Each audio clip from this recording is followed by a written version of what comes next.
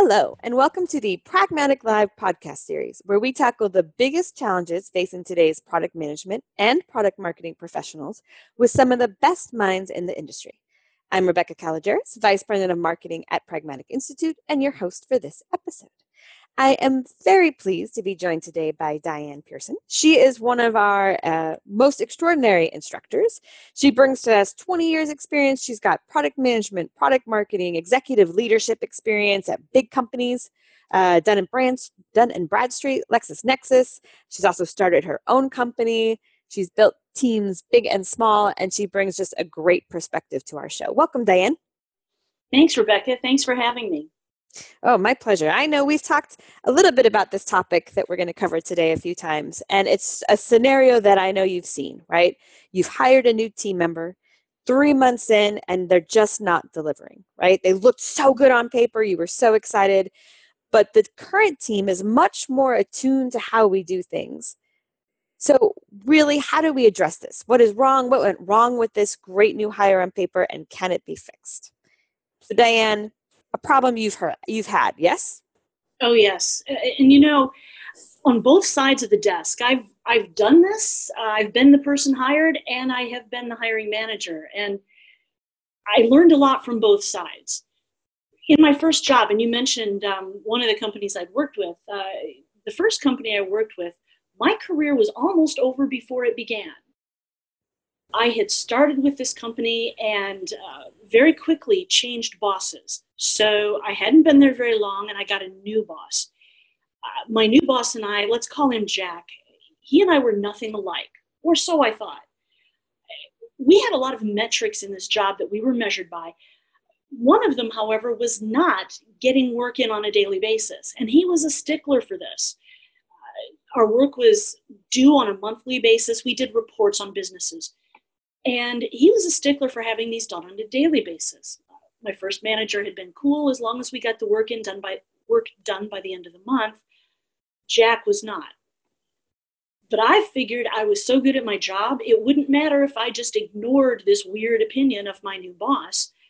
So I turned in my reports to meet the monthly deadline, but not on a regular daily or even weekly basis. As time went on, I knew I was not clicking with this boss, but I just figured he had his own favorites, and those people were brown-nosers. They were just the suck-ups. They were wrong. You know, I was doing great. I was knocking my numbers out of the park. Everything was fine. I only first realized that something was really wrong when he took me off a training project that I had been assigned to, which was a precursor to promotion to management. Everybody went through this training project, helping other people come along. He did this and told me that he did it because I hadn't turned in my reports regularly that month. And that got my attention. I was really mad. I was going to go to him and give him a piece of my mind. Happily, before I did that, I went to a friend of mine who was very well regarded by this boss. And I asked her what was up. And I was venting to her, and she said, Diane, look, we all know we don't have to get the work in before the month end, but if we don't, our editors and other people down the line get jammed up and they can't meet their deadlines. Jack really hates to see that lack of consideration for the rest of the team. And a light went on. And I just thought, wow, how could I be so inconsiderate? I mean, that's just horrible. And it had never dawned on me. So obviously, instead of going and being confrontational with my boss, I went and I apologized. I began turning in my work at least a little bit every day instead of big piles at the end of the week, or frankly, usually at the end of the month. And this changed his opinion of me. We got to be really good colleagues, great working relationship. He helped me get promoted. So I learned a lot from this. One was that managers often have a really good reason for preferences in work style. Even if it's something that doesn't seem to be part of the written rules, it's usually something that's going to help you get along with the rest of the team, help you with that what we do here piece of the job.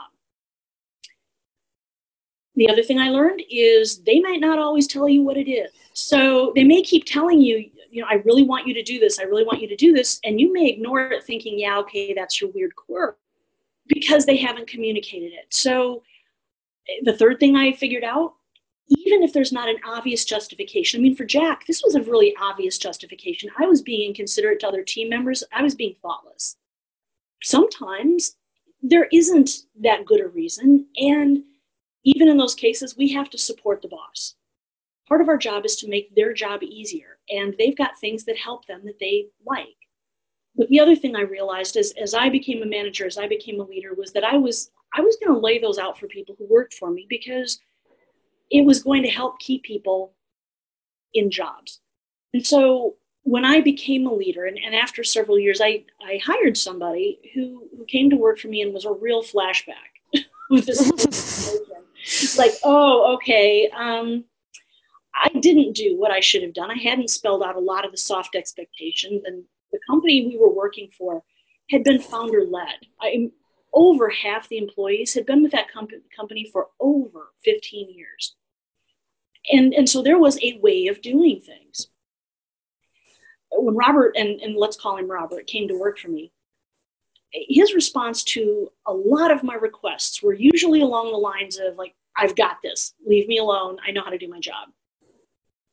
I'd ask him, Robert, hey, I've got to go brief our CEO on a summary of this latest product initiative.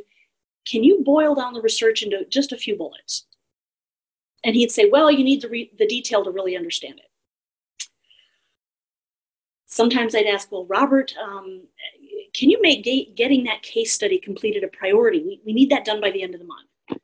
And he'd say, well, but that's not as important as getting this backlog prioritized.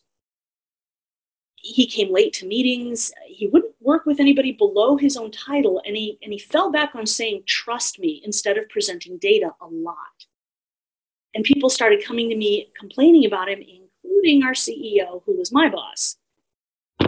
And we went through a very specific process of re-onboarding Robert. And I went through laying out some of the quirks of the organization. And for a while he resisted it, but then as we started having the conversation, he got into it, because one day he said, this explains so much. He had come from a very big organization, and they didn't deal with people below their own titles. It was very formal, very structured, and it was considered stepping on the toes of people who worked on your team if you talked to people above or below you. It was actually an insult, where in our culture, if you didn't do that, you were considered a snob. And so we started having these conversations, and his performance started to improve. And it wasn't really so much that he was doing his job better, the job itself, the functional part. It was that he was navigating the organization and adding value better, because he was. And so it really, in all these cases throughout my career and with people I've talked to in class, it's amazing how this can be the challenge inside organizations. They look good on paper, they're not delivering. What's going on? So I have to tell you, Diane, one of the things I love every time we do a podcast is that you make me question myself about, can I be a better manager? And every time I talk to you, you take what are fairly complex, big learnings, and you boil it down to something, and it always just makes me go, oh, right? Because there's all kinds of things like this that you have your team do. And I very much try for transparency. So I feel like they might disagree.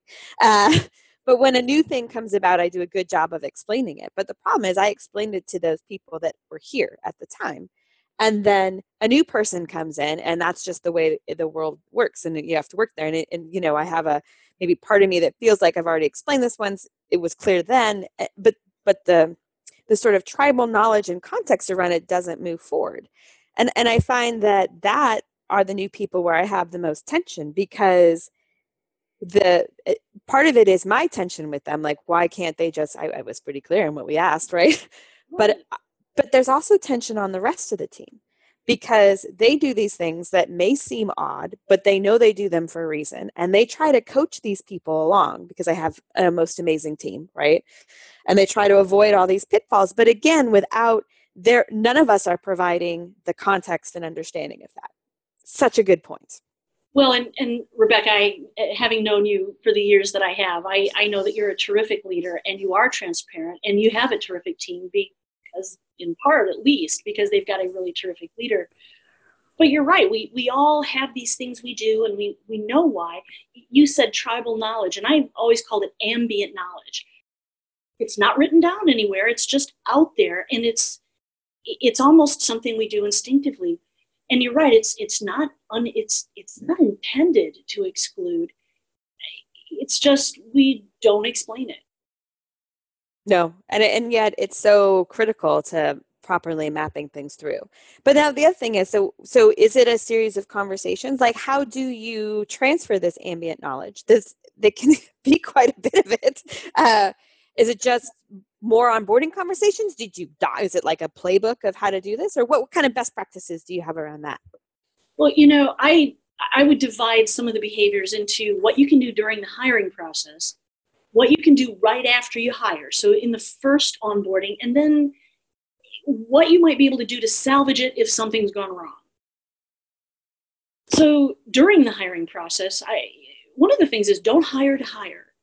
And even 5 years ago, this wouldn't have been a bullet I would have had on this list, because it didn't used to be that we had to hire to hire. 5, 6, 7 years ago, there were a lot of people vying for jobs. Yeah. Now, it is one of our biggest challenges is finding people to interview for a job, not good people, anybody. They're having difficulty. I hear this in class after class from leaders at the director and VP and leader level. We can't find anybody to interview, not just people who are a sort of fit. I looked today online, just out of curiosity. I looked on Indeed, and in Austin alone, my hometown, there are over 2,000 open product manager and product marketing manager jobs. And it's tempting for a lot of reasons. It's tempting because we've got a big workload. It's tempting because the budget might get cut, or the body might get taken away. It's tempting to get a body in the seat. And I've talked to a lot of managers who've said in so many words, you know what? I had a bad feeling about this person, but I needed to get somebody in the job. So first off, if you've got a bad feeling, trust your gut. Leave the job open, justify the head count in other ways, but don't fill the job just because you feel like you've got to fill it with somebody. And it's so tempting to do that, but that's always the wrong thing to do. And those often turn out badly. So the second one would be hire the right skills. And that sounds pretty self-evident. It's like, well, yeah, we're all trying to hire the right skills. But what I have discovered over my career and what I've heard in classes and discussions I've had with people who booked our classes is that industry knowledge is much less important than the ability to perform the functional role.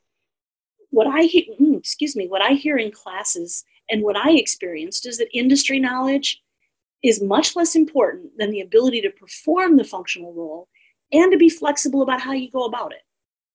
A really good product manager is by nature and by skill building, somebody who listens to the market and responds with solutions to their problems. I used to call this being passionately dispassionate. They love to solve problems, they're passionate about it, but they can leave their own biases at the door, and they can learn about a market with open eyes and an open mind. And if you think about it, existing industry expertise plays a really minor role in that success. Also, it can usually be found elsewhere in the organization. Usually we've got quite a few industry experts, but not a lot of market experts and not a lot of functional experts who are really good at being passionately dispassionate.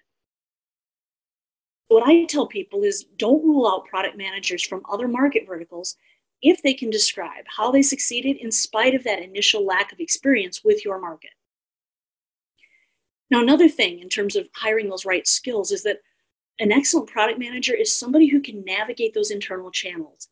They're good at gathering information. They're generous with sharing information, sharing credit, respecting other people's perspectives inside the company too. But they then prioritize using facts as well as that understanding they got from inside the company. So they'll thank the sales rep who takes them out on calls. They'll thank the industry expert, maybe somebody who's been in the industry for 25 years, for sharing that perspective. But they'll combine that with other facts to make decisions. And I think that balance is terrific and not always easy to find. I would ask them how they've done that in the past. There are also people who understand that teams have idiosyncrasies. They do business in a certain way. Very few ways are wrong. There's almost no wrong way to do this if it's based on the market data and based on a uniform desire to succeed. And you know what? There are going to be pet projects. Serenity now on that. We're going to have to accept the fact that there are some pet projects. There are some things we do not because they're logical. We're going to do things for our biggest customers even when we know nobody else wants it. We're going to build features into products even though we know nobody will use it. A really good product manager understands that this will happen, but they still bring the data to the table to prioritize. And they understand that sometimes we're going to do things that just don't fit that logic. It's interesting too, because, and I think along the lines of those points too, is I think of a good product manager and product marketer as having strong empathy, right? An ability to understand their customers and what matters to them and sort of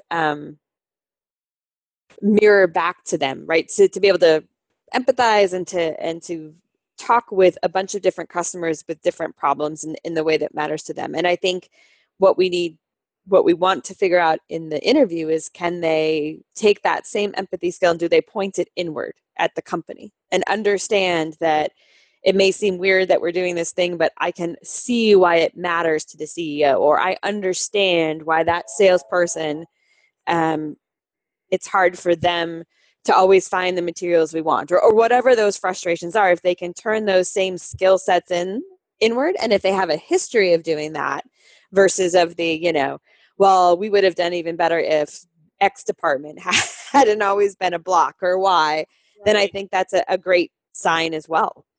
I think empathy is the word. I think you're exactly right. And it does have to be an empathy you can not only leverage in your job, but also, as you say, in the interactions you have inside the company. Because really, everybody is trying to do a good job. There are very, very few people sincerely trying to sabotage the business or even the new person.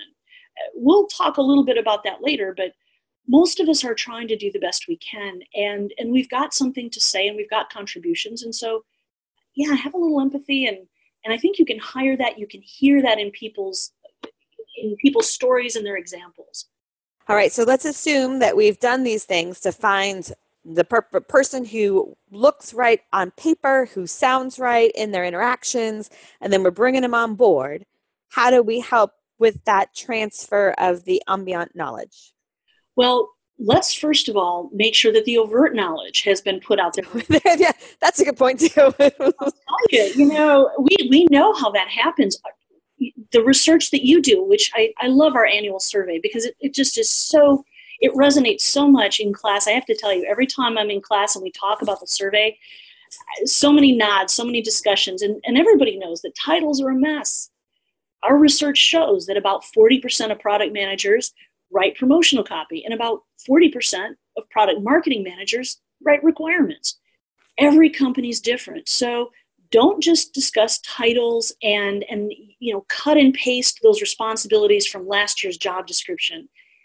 Get into detail about what the role will own and what ownership means in your organization.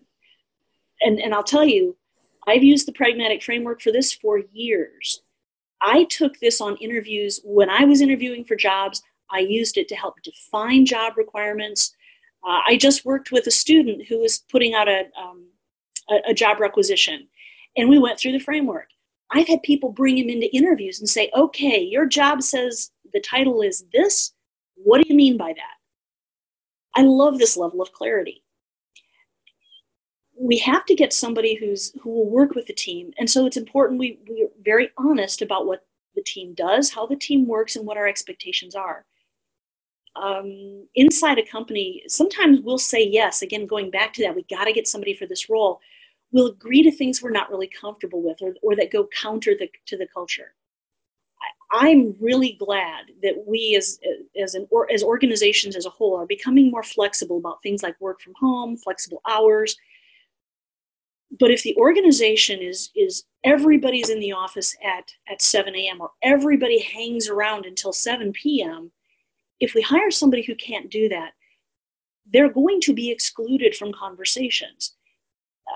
If your team slacks, even if they're 5 feet away from each other, or if the group traditionally they go out to lunch every day and they hang out, they do business over lunch. If these folks aren't going to fit into that pattern, it's going to be hard for them to succeed. Not because it's their fault or their problem. It's just the fact is you've got a pattern that exists. Unless we're willing to break that pattern down inside the company, there's going to be a challenge. I stepped on a lot of toes once going into an organization that was much less formal from an organization that had been much more formal because of the way I signed my emails. I said, "Best regards, Diane." And this was considered incredibly obnoxious by the whole company. The point where people were like, I started getting what do you call those? They're not salutations. It's the last thing, but whatever it is, I started getting mockeries of this, and it dawned on me. And I went to my boss and I said, "Clearly this is wrong." He said, "What are you talking about?" I said, "This is a deal." And I stopped doing it, and I made fun of myself in a couple meetings, and we got past it. But you never know. We have to be diligent for these cultural misfires that can cause big, big problems. I could have just as easily, because in this job I was in a senior level role, I could have just as easily gotten nasty about it. But I thought, okay, first of all, this would be really silly to get nasty about, but it's a cultural thing. I heard that one of the things that brought down a senior executive at Amazon several years ago was the fact that this guy got rid of the free aspirin in the break rooms. You never know. So wow. Clarify the role itself, the real role, but we've got to be able to articulate these things. And so that's the first thing, just clarify the role, then broaden this onboarding process. In a lot of organizations, onboarding is handed off to HR. And that's what we think of it. They show you where the break room is. They give you the employee manual. They show you how to fill out your insurance paperwork and your tax paperwork, and good luck.